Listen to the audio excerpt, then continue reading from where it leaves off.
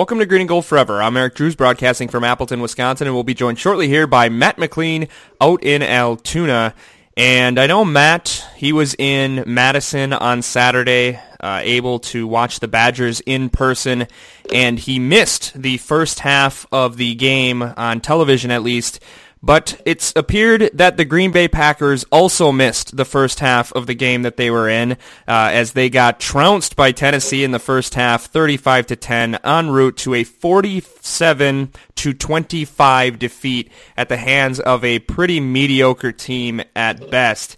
And Matt, we were kind of joking back and forth, texting after this game, really wondering what was left for us to say about this team. We've done a lot of the doom and gloom long-term things, and of course we'll get into that. But to me, I just wanted to post this clip from Seinfeld that I thought was very apropos. Well, what happened in the game anyway? What happened? Well, they stunk, that's what happened. Yeah, I don't know what else you say other than that. I mean, we can keep rehashing the same old stuff, but I mean, to come out like that, and I'm lucky that I didn't get to see most of that first half, but I just couldn't believe it, and it was kind of fun actually for a change, being able to listen to Wayne and Larry on the radio just kind of bash the team, and just, I mean, to share that with them instead of the normal TV announcers was kind of fun, but it was just, I couldn't believe what I was hearing. Not only was our offense sputtering, but the defense. I mean, you could have put the Badgers defense out there, and they would have been much more successful against the Tennessee Titans offense there through those first few series. It just getting absolutely gashed. It was just incredible how poorly they came out. Yeah, I saw a statistic that the Titans had like 2 yards after contact on their 6 touchdowns. Yikes. I mean, they had a 75-yard touchdown run from DeMarco Murray, who was hurt coming into the game, and I don't know if you saw any highlights or had any desire to seek them out, but that first play was, at least on defense for the Packers, was one of the most uninspired plays I've ever seen. Quentin Rollins jogging the last 10 yards, and I know he's been banged up, but from that moment on, it felt like this was going to be a bad game. I mean, the Titans started out the game obviously giving the Packers a ton of respect. Surprise onside. Joe Thomas plays great and recovers it. And then they go 3 and out on a very bad third down that should have easily been converted. And then the route was on from there. And I'm curious to hear how it came across on the radio with the Packers announcers. Was Larry just beside himself, or was he somber? How did that play out? Yeah, there was definitely a little bit of anger in there, but they just kind of continually were talking about how this is the worst in the time that they've been announcing together. They can remember a game starting or looking at all in their whole tenure as Packers announcers. I mean, they had a lot to say, obviously, about the game quality overall, and they were complaining about the refs a lot. But I mean, you could tell that they're kind of to the same point that we are. That you're just kind of at a loss for words at that point when you see a team that's been struggling. They seem to say they know what's going on, but then to come out and start a game like that in a game you should win nonetheless, and to just look like you don't want to be there. And I think they were pretty frustrated too. Especially after the entire conversation around this team this week was about them trying to have more energy. And Mike Daniels apparently exploded in the locker room after the Indianapolis game, and then to just have even less energy than you had against the Indianapolis Colts certainly does not reflect very well on the coaching staff or any of those players as individuals. Right, yep. You mentioned about how poor this performance was. I was hard-pressed to think of the last time I saw them look this bad, and I think I had to go all the way back to the Monday night beatdown after it was clear that Mike Sherman was going to get fired right before Christmas 2005 when they lost to an awful Ravens team 48-3 on Monday Night Football. That was probably the last time that I've seen such an uninspired team. Mm-hmm. Yeah, that's a good one. That's what I was thinking too. I was thinking back to maybe a couple of those routes they had against them in like 2006. Oh, yeah. It was really nothing compared to this for quite some time. Yeah, and the 21-0 first quarter lead by Tennessee, I didn't get a chance to verify this statistic, but from what I had heard is it's the first time since Week 17 of the 1986 season that the Packers had fallen down 21-0 at the end of the first quarter. And that was at the eventual Super Bowl champion New York Giants. And I've never seen that game, but I know about it just because if you've seen the 1986 Giants America's Game episode, they had an existential crisis in that game because at halftime, after a mini Packers rally, they were only up by 7 points, and it made them think that they weren't very good anymore, that this was going to be the turning point in their year, because the Packers in the Forrest Gregg era in the 80s with Randy Wright and those guys were so bad that teams were just embarrassed to even be within a touchdown of them. And that's how the Packers resembled yesterday, which is not a good sign. Right. Okay, so there's going to be not much in the individual part of this game. It really was an odd game that was basically over about 5 minutes into it. And there's a lot coming out today where the national media is really picking up on this. Mike McCarthy needs to go. The Shutdown Corner article on Yahoo, basically the entire lead was about the Packers needing to move on from Mike McCarthy. Chris Sims has this weird thing on Facebook where he just kind of rants to the camera for 90 seconds, and the subject of this week was how Mike McCarthy should be fired. And he had one earlier in the season about how simple Mike McCarthy's offense was. So, Chris Sims knows a lot about great offenses, so he's, right there. But it's really starting to pick up that, and me personally, I texted you this yesterday. Last week I was defending McCarthy in the 7 straight playoffs, and I still think it would be very out of character, although I found one example that this eerily resembles. But I'm coming around after seeing that effort yesterday that if things don't turn around, that it might be time. Well, if it's more like this, it's going to happen. I mean, if you have more games like this continually through the rest of the year, I don't care what you say about his record, he's going to go. You can't come out and play like that. I think you can kind of struggle your way to a 7-9 record, kind of like we talked about last week, and he may stick around. But if you look this uninspired and this offense is still sputtering like this, they have a losing record over the last 21 games or whatever it is now at this point, and clearly not turning around anytime soon with this one. Mm-hmm. I think at this point, I think a lot of people are getting on board with that, and I know McCarthy had a press conference today where he was quite defensive about this. Which is not a good sign. If he felt he needed to address it, that must mean it's in his mind too. Well, it's everywhere. It's hard not to at this point, and I think everybody knows there's a lot of blame to go around, but I think now it's starting to, whereas he's been defended from this for a couple of years now, or a year and a half now that it's been that they've been struggling, it's finally coming around to him, and I think the pressure's on right now. I would agree, and he's responsible for a lot of the strategic stuff, but to see a team just completely not want to play when their season's on the brink in a lot of ways is really not a good sign to him. And we'll get into more of these things, but I had brought up last week where I couldn't think of someone as accomplished as him who really hasn't had that big fall off that has been fired when he was fired. And I was trying to look at examples today. You have some like Tony Dungy, who was fired after 4 playoff appearances in 6 years in Tampa, but he had a much worse winning percentage than Mike McCarthy. John Gruden, who won a Super Bowl but hardly even made the playoffs with Tampa, was barely over 500. So McCarthy's much better than that. You had Bill Cowher, who had a mini crisis in the late 90s when he or the general manager, whoever, decided to stick with Cordell Stewart no matter how bad he played, and they had a 7-9 season followed by a 6-10 season followed by another 9-7 season where they didn't make the playoffs, and they stuck with Cowher there. But here's one that's really interesting. We talked about Sean Payton. McCarthy compares very favorably to Sean Payton. But here is the one that I found today that was almost chilling in how similar it is. In 11 seasons, Mike McCarthy has 169 games coached. He's 108-60. He's been to the playoffs 8 times. He's got 5 division titles, 3 conference title game appearances, and a Super Bowl championship.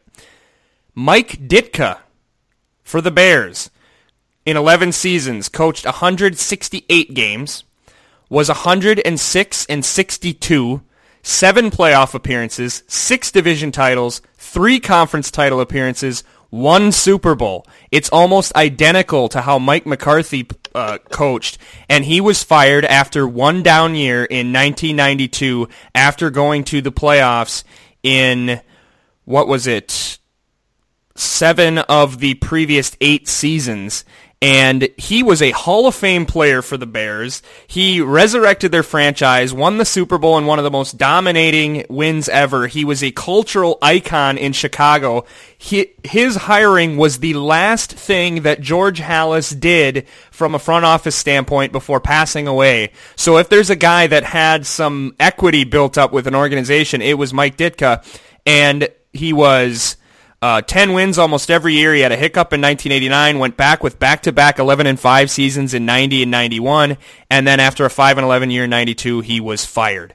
And so that would be an incredibly close comparison to what might happen to McCarthy. And interestingly enough, my last little unique thing, Mike Ditka was 53 years old and 2 months, or 53 years, 2 months old when he was fired. When the playoffs come this year, after the end of the regular season for the this year, Mike McCarthy will be 53 years old and 2 months. Wow, that is pretty crazy. Yeah. I obviously don't remember 92 too much and Ditka being fired, but he's kind of had more of that personality where you could see him kind of wearing on ownership and stuff. But I guess, which is completely different from McCarthy, who's the never say anything, never make a scene kind of a guy. So that's why it's even more hard to imagine, maybe McCarthy getting fired. But if it could happen to, I mean, you're totally right, because that's part of the reason Ditka got fired. But this would be the equivalent of, I don't even know, like for Mike Ditka, like if he was still alive, this would be like Reggie White coaching the Packers and having won a Super Bowl and then trying to fire him. And I guess I was trying to think, before I found that Ditka example, I thought there was no historical precedent for somebody as successful as Mike McCarthy being dumped after 1 year, and I think this one fits like a glove. Yeah, I agree. It definitely seems to. But, so here's the thing. So I guess it could happen. But the question I have is, I think we both agree that if somebody's going to get moved or if you want to change for the sake of feeling like you need a change, McCarthy's going to be the guy. But is it almost more Ted Thompson's fault than Mike McCarthy? Well, that's what I think it's I don't want to say it's equally both, but that was what I was thinking when you were going through your Ditka thing. Is I bet that one of the big reasons was all of a sudden, Mike Singletary, all these guys are a little bit older. Walter Payton's at the end of his career. You have I don't even know who their quarterback was back, probably Jim Kramer or something in 92. I think it was Harbaugh, but the big thing was that Neil Anderson got hurt and wasn't very good anymore, so they couldn't play that power run offense. Yeah, so all of a sudden, your players aren't as good, which is kind of what we're running into now. Like, the system and what we have worked when you had 5 excellent receivers and you had more talent on defense. You had drafted better at the time, and you had Clay Matthews in his prime and Nick Collins and all these guys balling out. And now you've got, shells of players and everybody's hurt, and all of a sudden your not so creative scheme doesn't do as much because you don't have just elite talent to plug in there anymore. So I think it's a lot Thompson too, but I mean, for McCarthy with a roster with Rodgers on it, which is I think what makes this unprecedented but still feasible for him to get fired, is because I think a lot of these historic coaches didn't still have their elite quarterback on the roster when they kind of started diving and tanking a little bit. Yeah. So I think that's where our ultimate frustration is, and where Packer Nation is getting frustrated. Is we still have this guy who we've seen could be potentially the best quarterback of all time still on your roster, and you're all of a sudden you're wasting it. And I obviously we've talked about that before, but I think that's what makes this unique to any of those circumstances and why this could be the first time this happens. Yeah, that's a really good point. So the only others, obviously Ditka, his quarterbacks were Harbaugh and I think Peter Tom Willis, and a lot of these like terrible players just rotating in and out for years. Mike Tomczak, who was never very good. And then some of the others I brought up, like Tony Dungy had Brad Johnson, Sean King, Trent Dilfer, as I said, with Cowher, who ended up not getting fired, but certainly could have, if you were looking at through the same lens, had Cordell Stewart and Kent Graham and these kind of guys. Gruden, towards the end, had an aging Jeff Garcia. Andy Reid had lost McNabb. Maybe the only one that's close is Sean Payton right now, losing with Drew Brees. But they're not losing because of Drew Brees. They're putting up a bajillion points, and their just defense can't stop anybody. Or they're getting untimely turnovers. But, yeah, I think to have a guy that's 2 years removed from the league MVP award and have an offense that's this bad is that's unprecedented, too. Yeah. So with Thompson, the thing, I think he shares the blame, and the injuries are tough. But as we've seen in the NFL now more than ever, injuries decimate seemingly every team, and to just not even be competitive, especially against a team like Tennessee, who I posted on Twitter a joke about, well, how could you expect to win in Tennessee when in the last 5 seasons Tennessee's 11-26 at home? But to have it happen to Tennessee and things like that, you got to be more competitive. But then I look at stuff like Ronnie Hillman sort of making an impact with the Vikings, or at least for one game, and you see Anquan Bolden playing great for the Detroit Lions, and so many free agents everywhere. And then Ted Thompson has Mike McCarthy take the field for about a month with a running back that wasn't in camp, barely, and a wide receiver as his only running backs on the roster. Like, how the hell are you supposed to win with that? Yeah, that's absolutely true. So, I don't know. And granted, it was a lot of injuries in one spot, but there's been so many undrafted free agents and things like that. It seems like McCarthy could be doing more, but Ted Thompson sure as heck doesn't make it easy on him. Right, and I love this strategy of building through the draft. I think that's very obviously every general manager's game plan at this point, but you have to supplement it too. And when we win the Super Bowl, you think we're going to do that without Charles Woodson? I mean, I would say we probably don't win the Super Bowl that year if we don't have Charles Woodson. We might not even have made the playoffs, most likely. Yeah. So, I mean, you have to supplement with pieces like that, and if you're not going to, if that's going to be your thing, is you're absolutely not, you've got to draft a hell of a lot better than they have, too. Mm-hmm. So, I mean, if you realize now at this point, coming into this year, maybe some of these draft picks aren't turning off, you have to get some more guys coming in. I mean, you can't just sit on these undrafted rookies and late-round picks forever, or you're going to end up having a season like we're having. Well, and that's a really good point that you brought up, is that the draft and develop philosophy is the right way to go. I mean, we've seen these teams flame out when they try to go through free agents and all that kind of stuff. But the Packers haven't hit on any of those picks in a long time. And you look at the proteges of Ted Thompson that has gone on and left and are doing that same strategy elsewhere. I mean, you look at John Dorsey in Kansas City, and he's drafting Chris Kelsey and Marcus Peters, and then Seattle seemingly hit on everybody. In Oakland, they go get Derek Carr in the second round. Oakland is killing it, and they're going out and getting free agents, though, too. They have Michael Crabtree, who has been making a huge impact on their team, and a lot of guys on the defense that have been playing really well, too.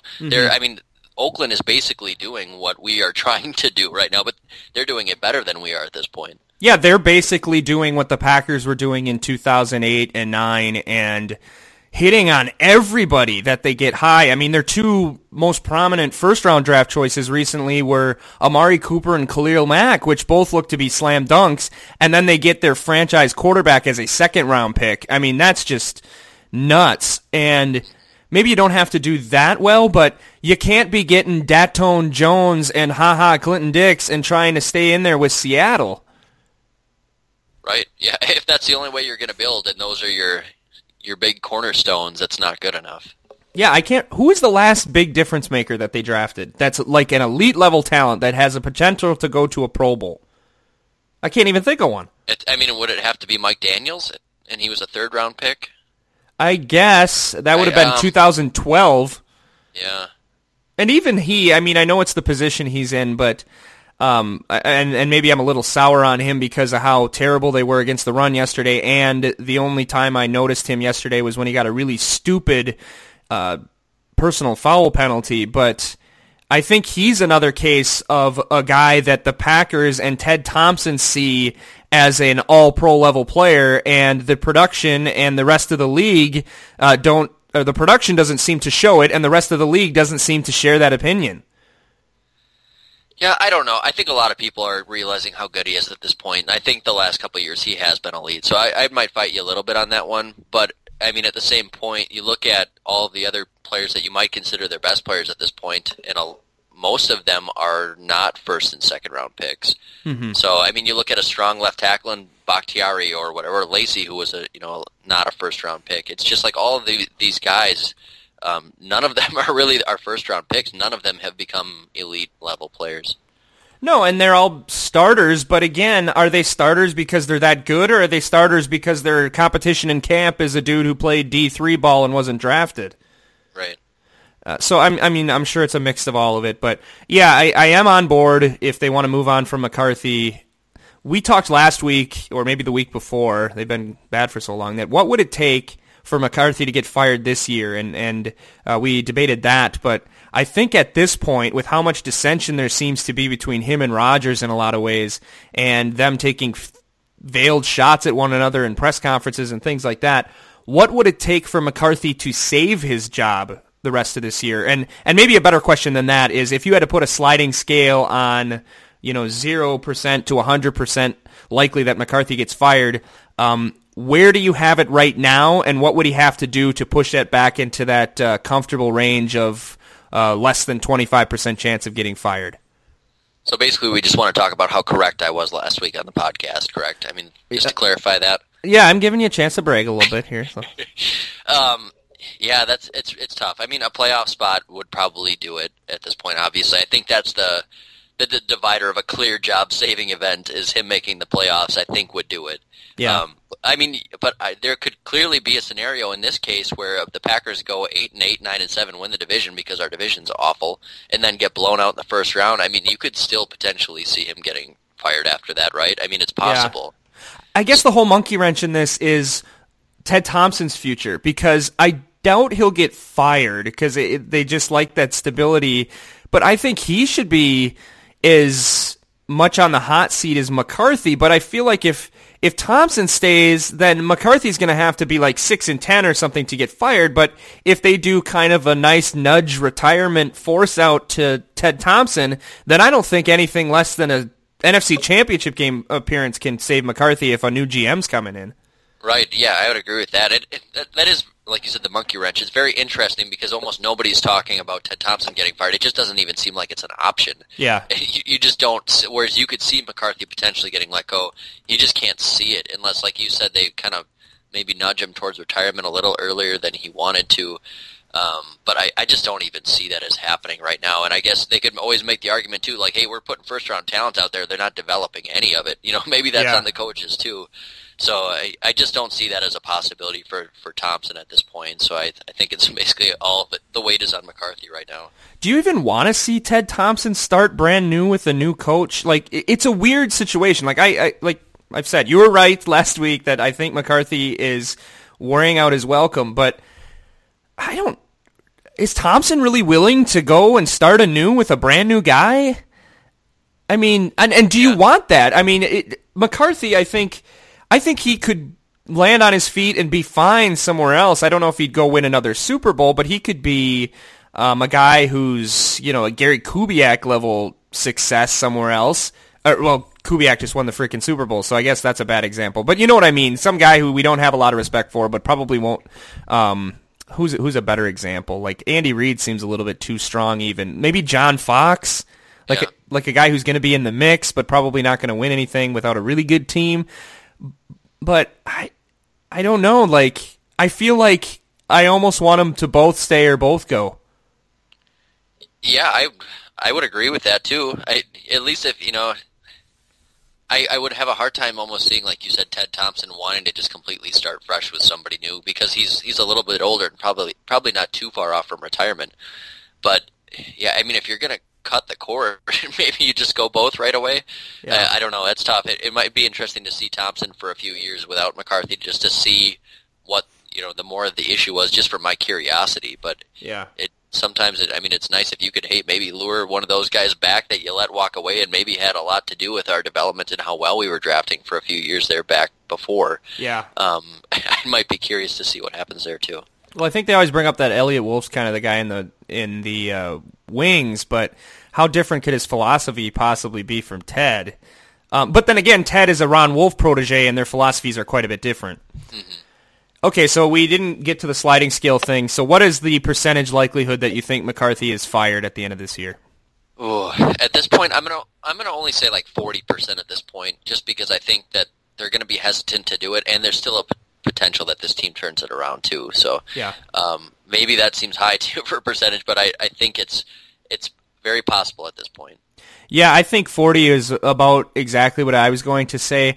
I don't think they're going to finish like 5-11 or anything like that, or even 6-10. But on the radio today, back from work to start up for this podcast, I heard the sobering thought, and I guess I just hadn't done the math, that to be 9-7, they'll have to go 5-2 the rest of the way, wow. and that just sounds impossible the way they've played the last 2 weeks.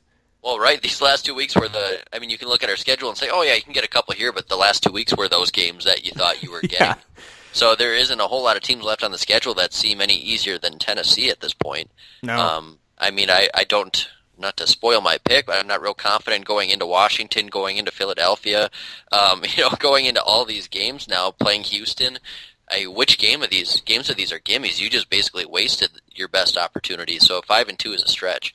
Yeah, I would say 3-4 is kind of how I expect at this point. At best. I'm looking over the schedule right now, and maybe you feel good about the Houston game or playing Chicago, but even playing Chicago on the road, do you feel great about that? No. I mean, I don't feel good about any of these games anymore, and to expect them to win more than half of them, I just am not confident in it all right now. Yeah, me either. Man, that game yesterday was just, not only was it not fun because of getting just destroyed by a team that's not any good, but it kind of gave you a glimpse of how the other half lives. This should have been the biggest win for the Tennessee Titans, certainly of the Mariota or Mike Mularkey eras in Tennessee, but probably since 2008 when they were 13-3 and had the best record in the AFC. But there were so many Packer fans there, and it got out of hand so early that it just seemed like the crowd wasn't even into the game and the players didn't even seem that excited. It was like that game didn't even matter. Like Tennessee was destroying the Packers and the crowd didn't even hardly care at all.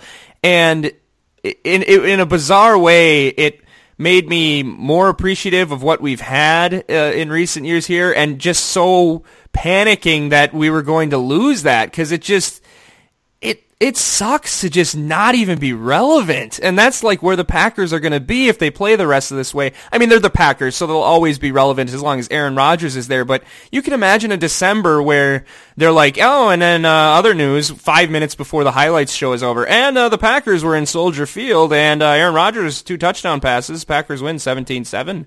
And we're back after this. And I don't want to be that team. That sucks.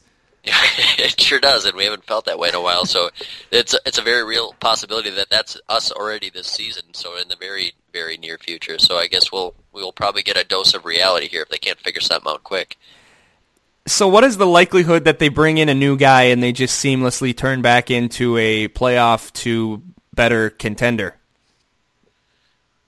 I don't know if you'd give it all to a new guy. I'd say there's a pretty good chance they can turn it around, but I think you do kind of need a fresh voice or person to do that a little bit. I mean, it's not getting restarted here. We had an off season in between that didn't help. We've had all of these big press conferences and relaxes and all this stuff, and nothing's helping. Yeah. So I feel like even if maybe the coach isn't a better head coach than Mike McCarthy, but I feel like you have to do something to jumpstart some sort of a change.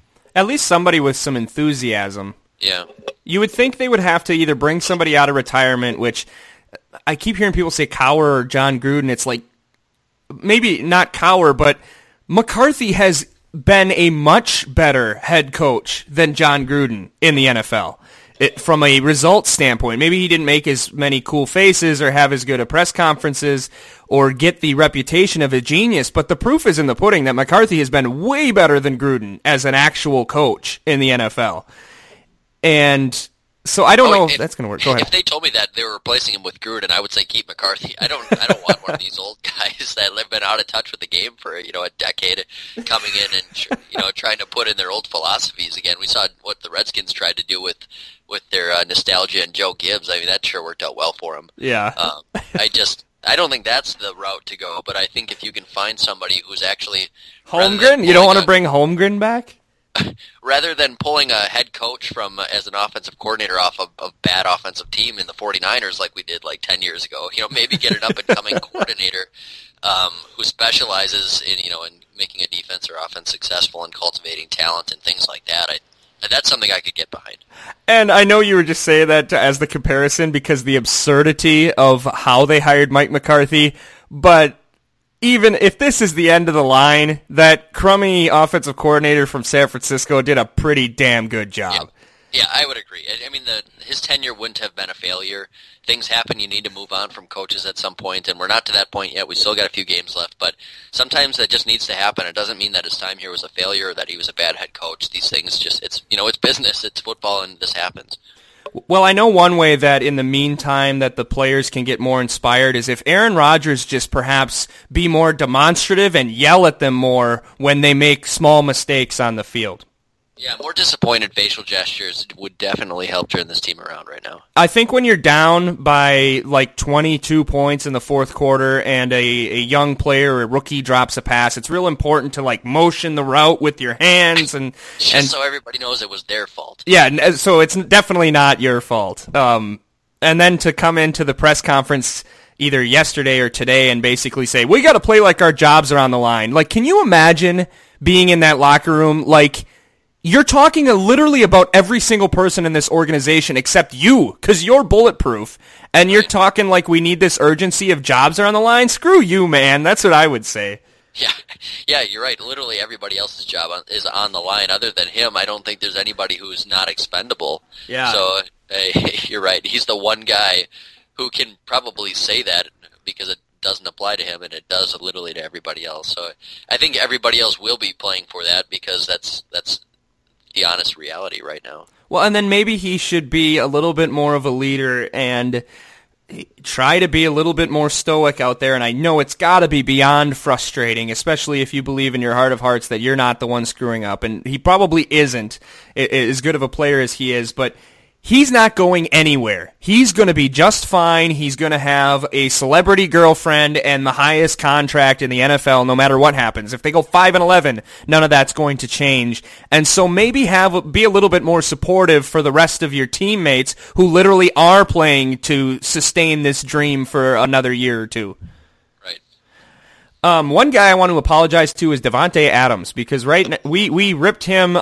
We said that he's probably not going to ever develop into something special. And then I saw him at Wingstop in Green Bay, and then he probably made eye contact with me and said, "This guy just doesn't think I can do it, so I'll show him." That's what did it. You were the hater that sparked the fuel that has done this. Yeah, it was like every episode. I mean, last year and this year, we just ripped on this guy, and he deserved it at that time. Yeah, and I don't regret doing that because he was just terrible. Yeah, but I think and it didn't bother him. I'm 100% sure.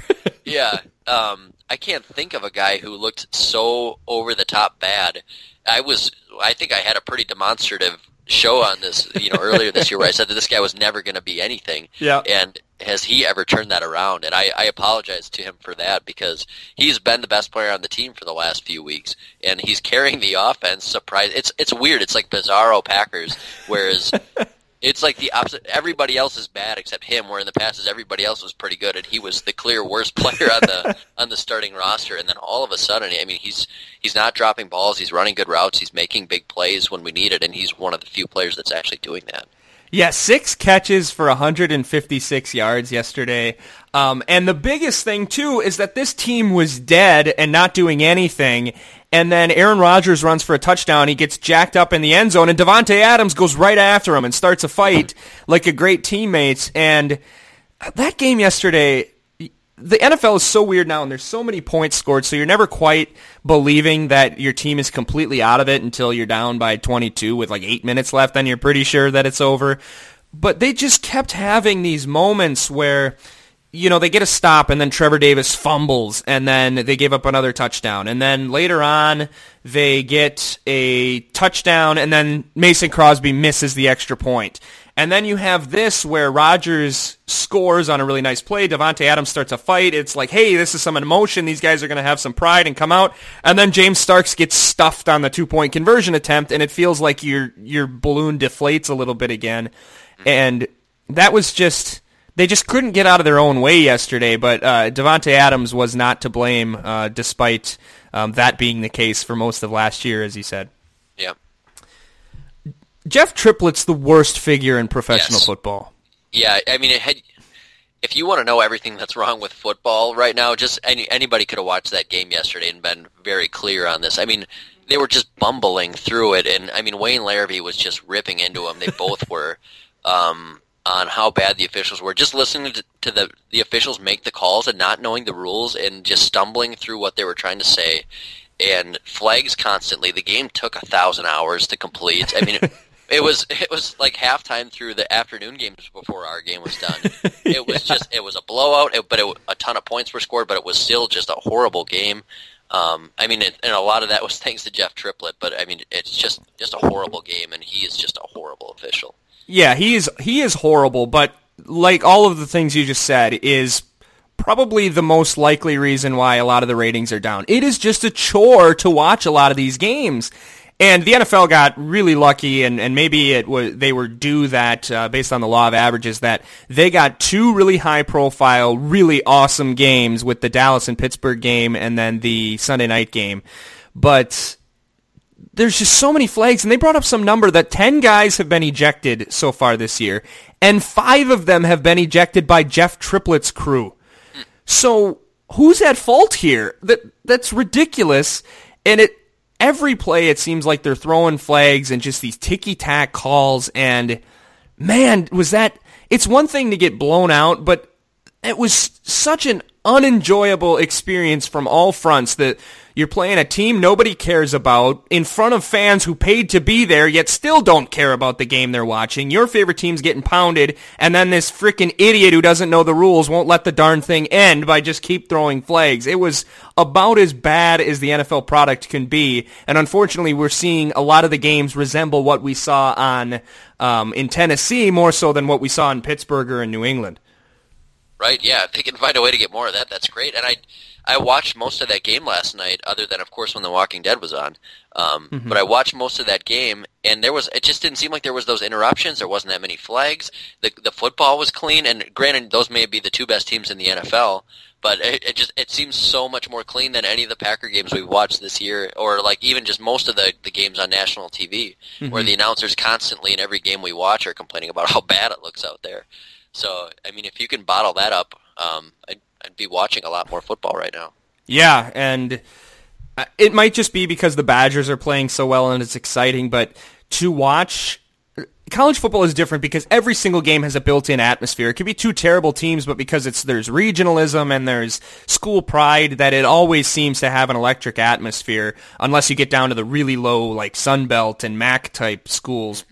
But to watch a bunch of games like that on Saturday, and you watch Michigan and Iowa in a slugfest that ends in a walk-off field goal, and then you got to watch that garbage in Tennessee, it really just, I don't know, it just makes the NFL not look that great. I don't know why, but it just sucked.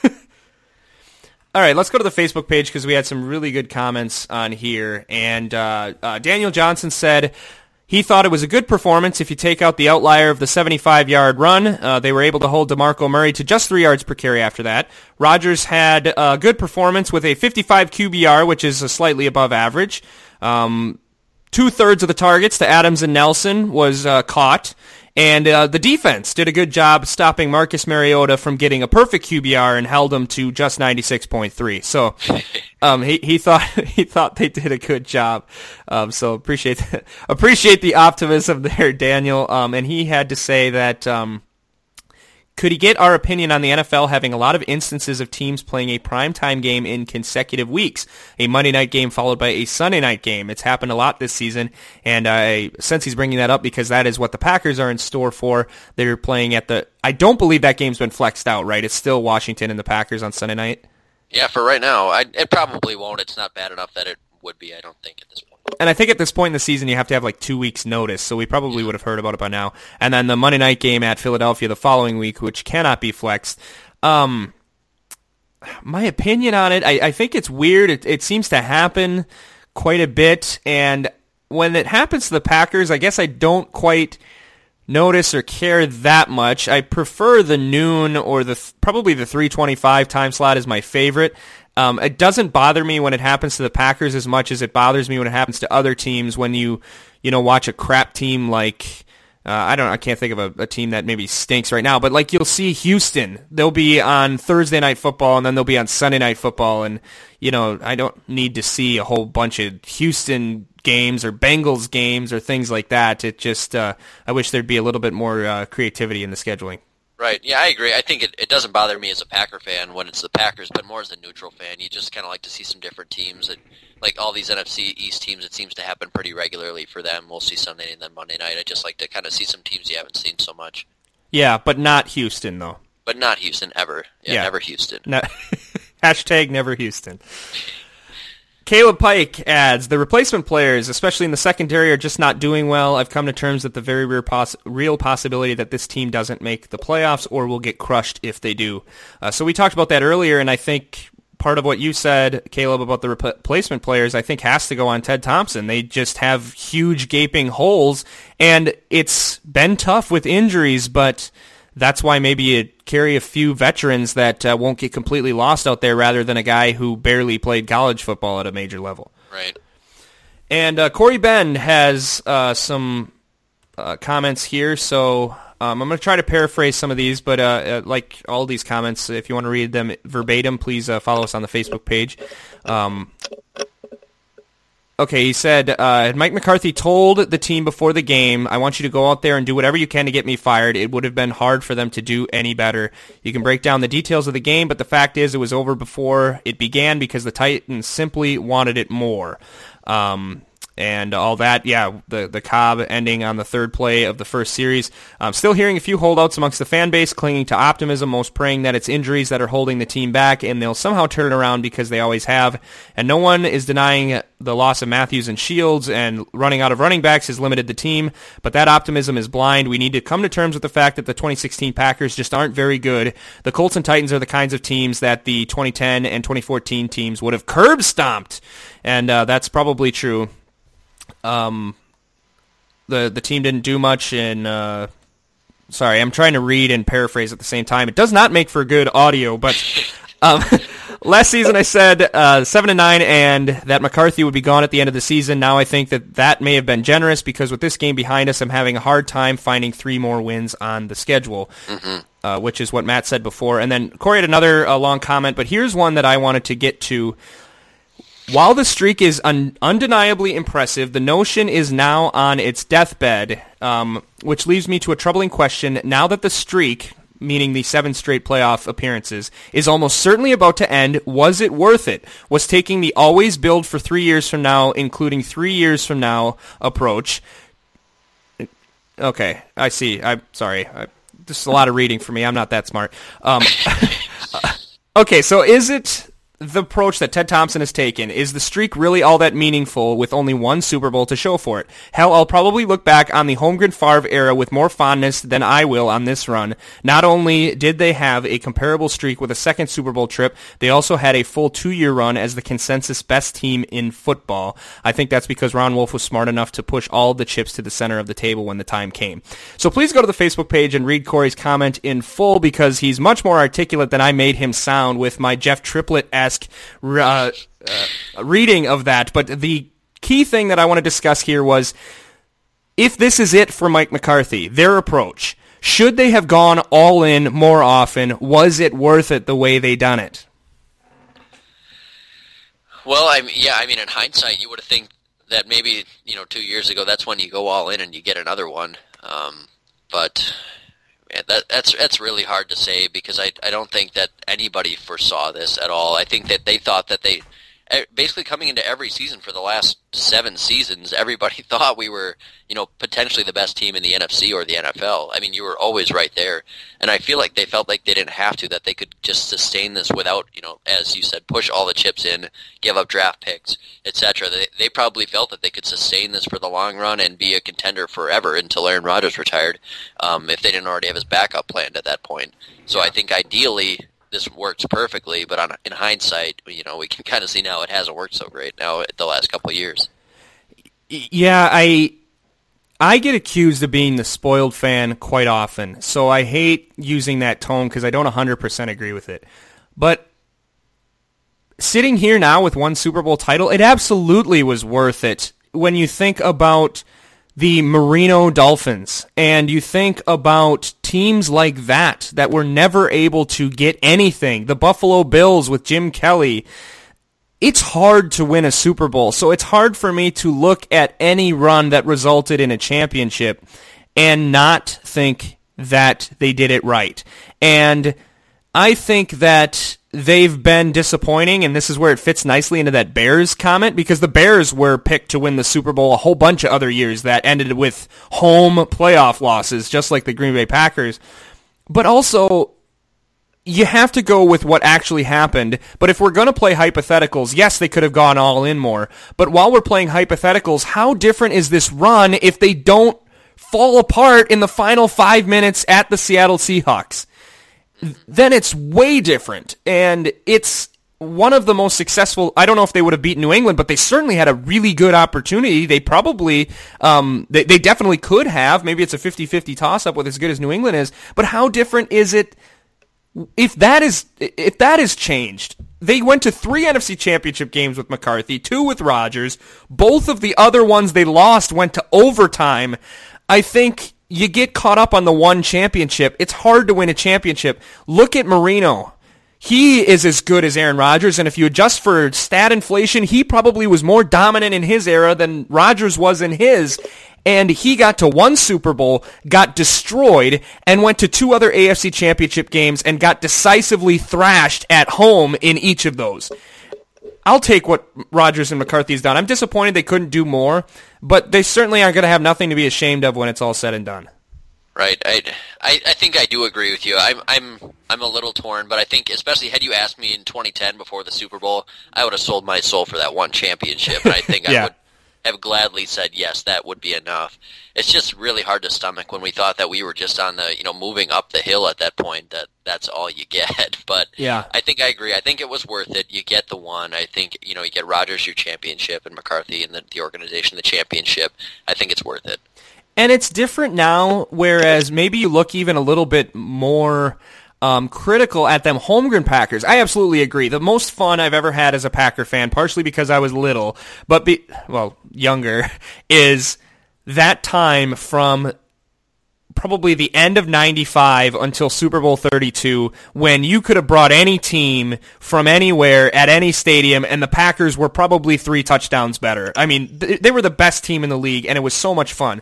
But then you look at that era, once you got to that level, 1 Super Bowl isn't good enough. Denver beats them and then wins another one. Dallas won 3 of 4. San Francisco had only one in the 90s, but won 2 in the end of the 80s. And so I think to be that dominant as those other teams and only getting 1 maybe reflects a little bit more poorly on them than it does to McCarthy winning 1 in an era where only the New York Giants have won more than 1 Super Bowl in the last 10 years. So I don't know. I'm totally. I feel like I'm torn on this, but yeah, it's hard to feel too bad about a Super Bowl win, even though it's incredibly disappointing that they had other great teams that should have won Super Bowls that fell apart from either bad coaching or just really bad play at really bad times. Right. All right. So let's get to the picks real quick for this week. I don't really have anything else to say other than this was a really weird week, I think. Just, it's hard to be an American this week and not have it just feel like a different week. Maybe that's why I wasn't so upset about the Packers, is because when you have an election as contested as this one and with all of the ramifications, football just seems so unimportant this year compared to other years. Right. Yeah, I agree with that. And I saw today there was yet another controversy going back to ratings things, that Mike Evans didn't want to stand for the national anthem because Trump was elected president. When they asked him about it, he didn't have that good of a point. And so I don't necessarily think he's in the right for doing that. But what's really bothering me is seeing a lot of these comments under stories for Colin Kaepernick and for this story and I heard that with Aaron Rodgers when basically they asked him about the election and he said, well, we've elected someone, and now I think it's important for us to band together. And all of the comments below it were just, well, what do you know? You're a pro athlete. And the hypocrisy in you being some random dude on the internet saying that this famous, well-traveled person who probably sees much more of the country than you've ever seen, to say their opinion doesn't matter while implying that yours does, just really rubs me the wrong way. And I think we've had such a contentious political climate recently that people need to just freaking shut up and start listening to each other a little bit. Yeah, I great. I mean, what do you want him to say? There's going to be no matter what he says, and there he basically said nothing.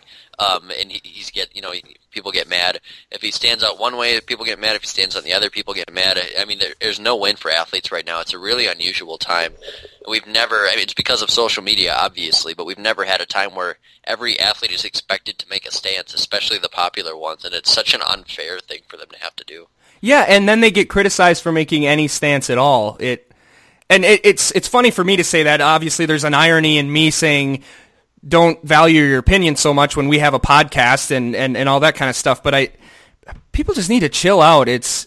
I wish people would treat. I don't mean to sound this like kumbaya because there's more to it than that. But I think part of the reason we had the election we had is that people, they just want to shout their opinion at someone else and then they get mad if they don't immediately accept it instead of trying to learn about why someone believes what they believe. It's a real stupid time in culture. That's a good way to sum that up. All right. Well, a very eloquent point. This time is stupid. That's how they'll write it at the end of there'll be memoirs. 2016, how stupid was that? All right, so again, I just typed in week 11 like I did in previous weeks, and it gave me links to week 11 of pregnancy, so I got to start typing NFL after that. You're going to be real knowledgeable at least. Every week along the way. After 16, though, I'm done. I don't have any idea what's going to happen after that. All right, Sunday Night Football. The Saints at the suddenly surging Panthers. Who do you got? Well, the Panthers lost to the Chiefs yesterday, right? That's right. I totally forgot. So now they're like the opposite of surging. I meant surging down to last place is what I meant. Yeah, I think they're almost officially dead now at this point. I can't believe that's happening. I'm really hesitant to pick them because I think I've picked them pretty much every week, and they keep letting you down. And I'm going to pick the Saints. I guess maybe that sounds silly on the road, but I just don't trust the Panthers at all right now. How do you pick a team that lost the NFL's first ever game on a block extra point returned for 2 points? Yeah, that's true. That seems like it needed to happen to the Saints, though. If it was going to happen to anybody, the way they've had that, and remember in 2003 when they had that wacky, successful 5 lateral play that ends in a missed extra point to lose anyways. So I'll pick Carolina in this game just because I don't know. Why the heck not, right? Right. The Cardinals at Vikings. Speaking of a team that is struggling, Minnesota has now lost 4 in a row, and they have the worst offense in the NFL statistically. Well, and they're not playing against a team that's a whole lot better than they are either. These games are hard to pick because everybody's just on this low level of expectations. The Cardinals barely beat San Francisco. I think Minnesota's bad, but not lose 5 in a row bad. I guess I'll go Vikings here. Yeah, I'm going to agree with you for those reasons. Arizona's just not very impressive, and you'd think Minnesota, at least at home, can rough up the Cardinals enough to maybe win a low-scoring game. The Bills at the Bengals, and now again, we haven't seen Cincinnati play quite yet, but Buffalo looked good, and then they started falling apart again. Gosh, all these teams just stink. I guess I'll go Bengals because they're at home. I don't know. Yeah, I'll go Bills. I don't know. I've got no other reason other than I think they've got a few more weapons and can score a few more points. I don't really like the Bengals this year. No, and I picked them to go to the Super Bowl, so that's why they stink, obviously. The Bears at the Giants. The Bears are not good at all, the Giants. Yep, Giants. The Steelers at Browns.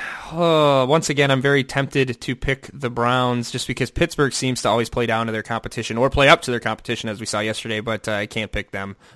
Pittsburgh. Yeah, their season's on the line here. I don't think they lose this one either, Pittsburgh.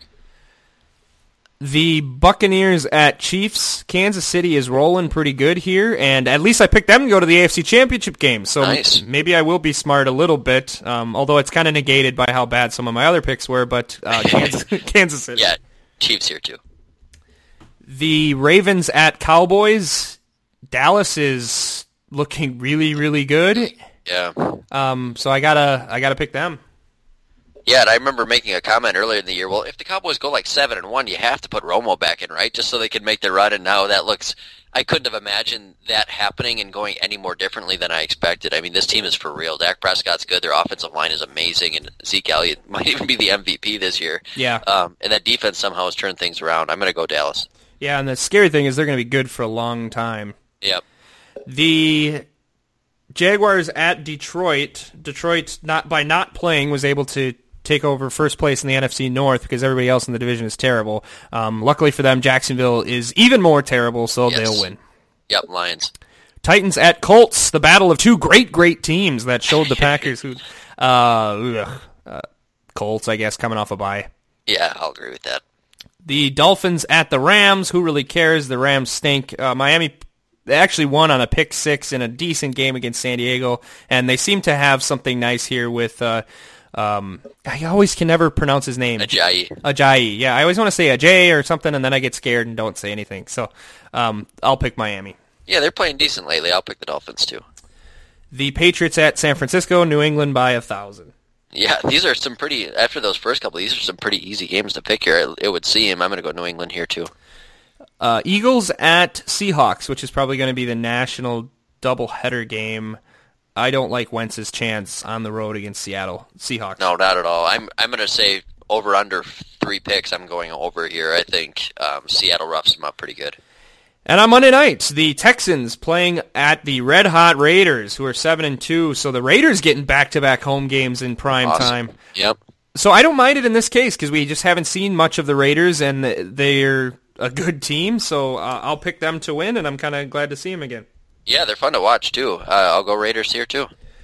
All right, and then maybe we'll save this right before the end. But one thing I was going to post on the podcast, it was really too hard to talk about on the podcast website page, is that the similarities, I've been the boy crying 1999 for a lot of years now, and if you're a longtime Packer fan, you know what that means. That's the year when they really slipped in the Favre era. But right now, the Packers have the same order of wins and losses as the 1999 Packers.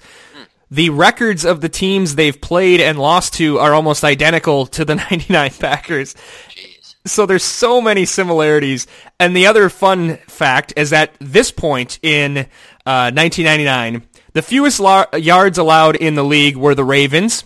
Right now, the Ravens have the fewest yards allowed in 2016. The most yards allowed in 1999 after 10 weeks was the expansion Browns.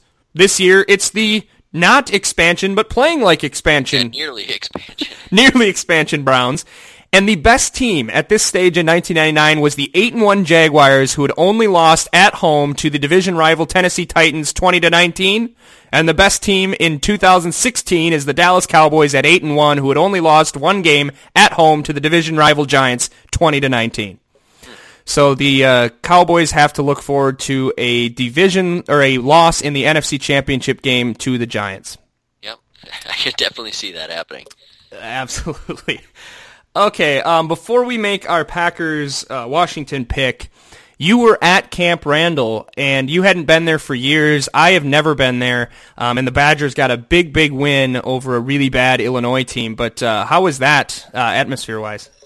Yeah, it was pretty cool. It was homecoming, so it's a little different when you're, from when being a kid or from when I would go down there for, Madison when I was in college to now as an adult. It's much different each time. But yeah, I mean, it was really cool walking around the stadium and being there in historic Camp Randall and just walking around campus. The crowd was great. I mean, even in a blowout, people had a lot of fun and things. So it was good to get down there again and kind of get to experience everything. I never thought about it from that angle. So I've never been to Camp Randall. The only Badger game I was at Michigan. So I was at the Big House. But I was 21 years old at the time, and so you're kind of around people your age, and it's okay to be stupid, and you don't feel silly kind of getting involved in all that stuff. What's it like coming as a 30-year-old almost 30-year-old geezer hanging out with those guys? Yeah, it's weird now because I guess like now I'm 29. You don't really find yourself around campuses too much, but you just see all these kids running around like partying and drinking and stuff, and it makes you feel even older than you are. So, yeah, I mean, obviously you don't want to go around and get involved in that. Like, hey, can I drink some beer with you guys? Kind of thing. Yeah. You just gotta watch from afar, and pretty much everybody else around there, sitting by us had kids and stuff. So it definitely made you feel like an adult. Well, that's good. You didn't come and sit amongst them on a box with one eye shut because of drunkenness? I didn't do that. Okay, that's... No, I'll wait till I'm in my 40s for that, or early 50s. That's kind of when those Wisconsin guys start doing that. There you go.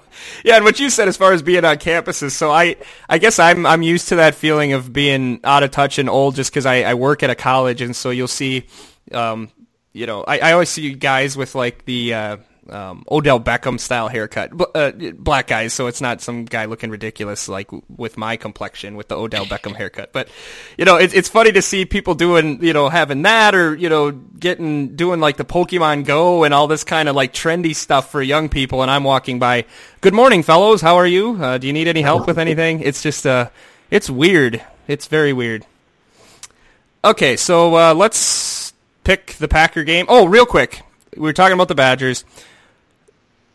It looks like they pretty much control their own destiny right now to potentially be in the college football playoff. And do you think now that Wilton Speight of Michigan is out for the year, most likely with a broken collarbone, do you think the Badgers have a path to the playoff? Yeah, they absolutely do. Hold on a second. Your microphone must have come undone because it sounds like you're underwater. Hold on. Is that better? Yeah, a lot better. Okay. Yeah, I think they absolutely do. The thing that's scary a little bit is that there's a very real possibility that Penn State is the team they would have to play in the Big Ten championship game. Yeah. And I think if that happens, I think you have a good chance of winning, but I think that kind of wipes out their chances because I think for them to get in, you probably really need to see them beat Ohio State or Michigan. So I guess at this point, I'm kind of rooting for the tougher matchup, and if, of course the Badgers can win out, that you get to see Michigan or Ohio State again, because at that point you get one of those teams will have 2 losses already, and then you beat another in the Big Ten championship game, and then you are on their level with wins and losses. I think that's their only way. Yeah, I think you're right, unless Penn State really puts a big-time whipping on whoever they have left on their schedule. But I can't imagine there's anybody too impressive left for them to play, because I know they're not playing Nebraska, and they're not playing Minnesota, and I think they already played Iowa. The problem there, though, is they get in lieu of Ohio State, so Ohio State can win out with only 1 loss. I mean, you could very well see the Badgers have 2 losses in Big Ten champs and maybe miss out to an Ohio State team with 1 loss who they lost to. Yeah. That could also happen, too. Yeah, that's a really good point. I think there's an outside shot they take 2 Big Ten teams because of how down the SEC is, and they clearly have no respect for the Pac-12. The ACC is kind of iffy. I know they have Clemson and Louisville, but Clemson's loss was pretty bad. And if anything, Clemson's loss to Pittsburgh helps make Penn State look better, which helps make the Badgers look better if they were to beat Penn State. So perhaps there's some domino effect there. I think it would be so exciting because you want to take your chance at the playoff because you're not going to get very many opportunities. But I'm a little bit afraid at how bad the beating would be because unless there's some crazy turmoil or the Badgers beat Ohio State in the Big Ten championship game by like 2 touchdowns, they're going to be the 4 and they're going to get destroyed by Alabama. Yeah, I think they hang with anybody except Alabama. I would be a little terrified of that. But the good thing is I guess a lot of people would probably expect it. It's not like you'd go in there and get blown out and beat. Nobody would see it coming. But I think if you can get Louisville or Clemson or anything like that, or Washington, I like their chances to hang in there. Yeah, I think they can beat all of those teams because they don't play physical enough to hang with Wisconsin, I don't think. But yeah, You want to try to sound like, oh, well, maybe I've said this in the past on the show that it's not the best for recruiting to be on national TV and get pulverized. But when you're Wisconsin, you got to go to the playoff every single chance you get. And if you lose 60-0, so be it. You got to take those chances when you get them. Okay, so let's wrap this up by picking the Green Bay Packers at the Washington Redskins on Sunday Night Football. You kind of hinted at it before, but do you like the Packers' odds in this game? No, not enough to pick them, I don't think. I'm not going to be real shocked if they win, obviously. I don't think Washington's a great team either. But, I mean, just looking so poor on defense, I think this Washington offense has a chance to put up quite a few points and, beat this poor secondary deep a few times. And I don't know. I don't trust our offense to put up more than 21 points, really. So I'll pick Washington.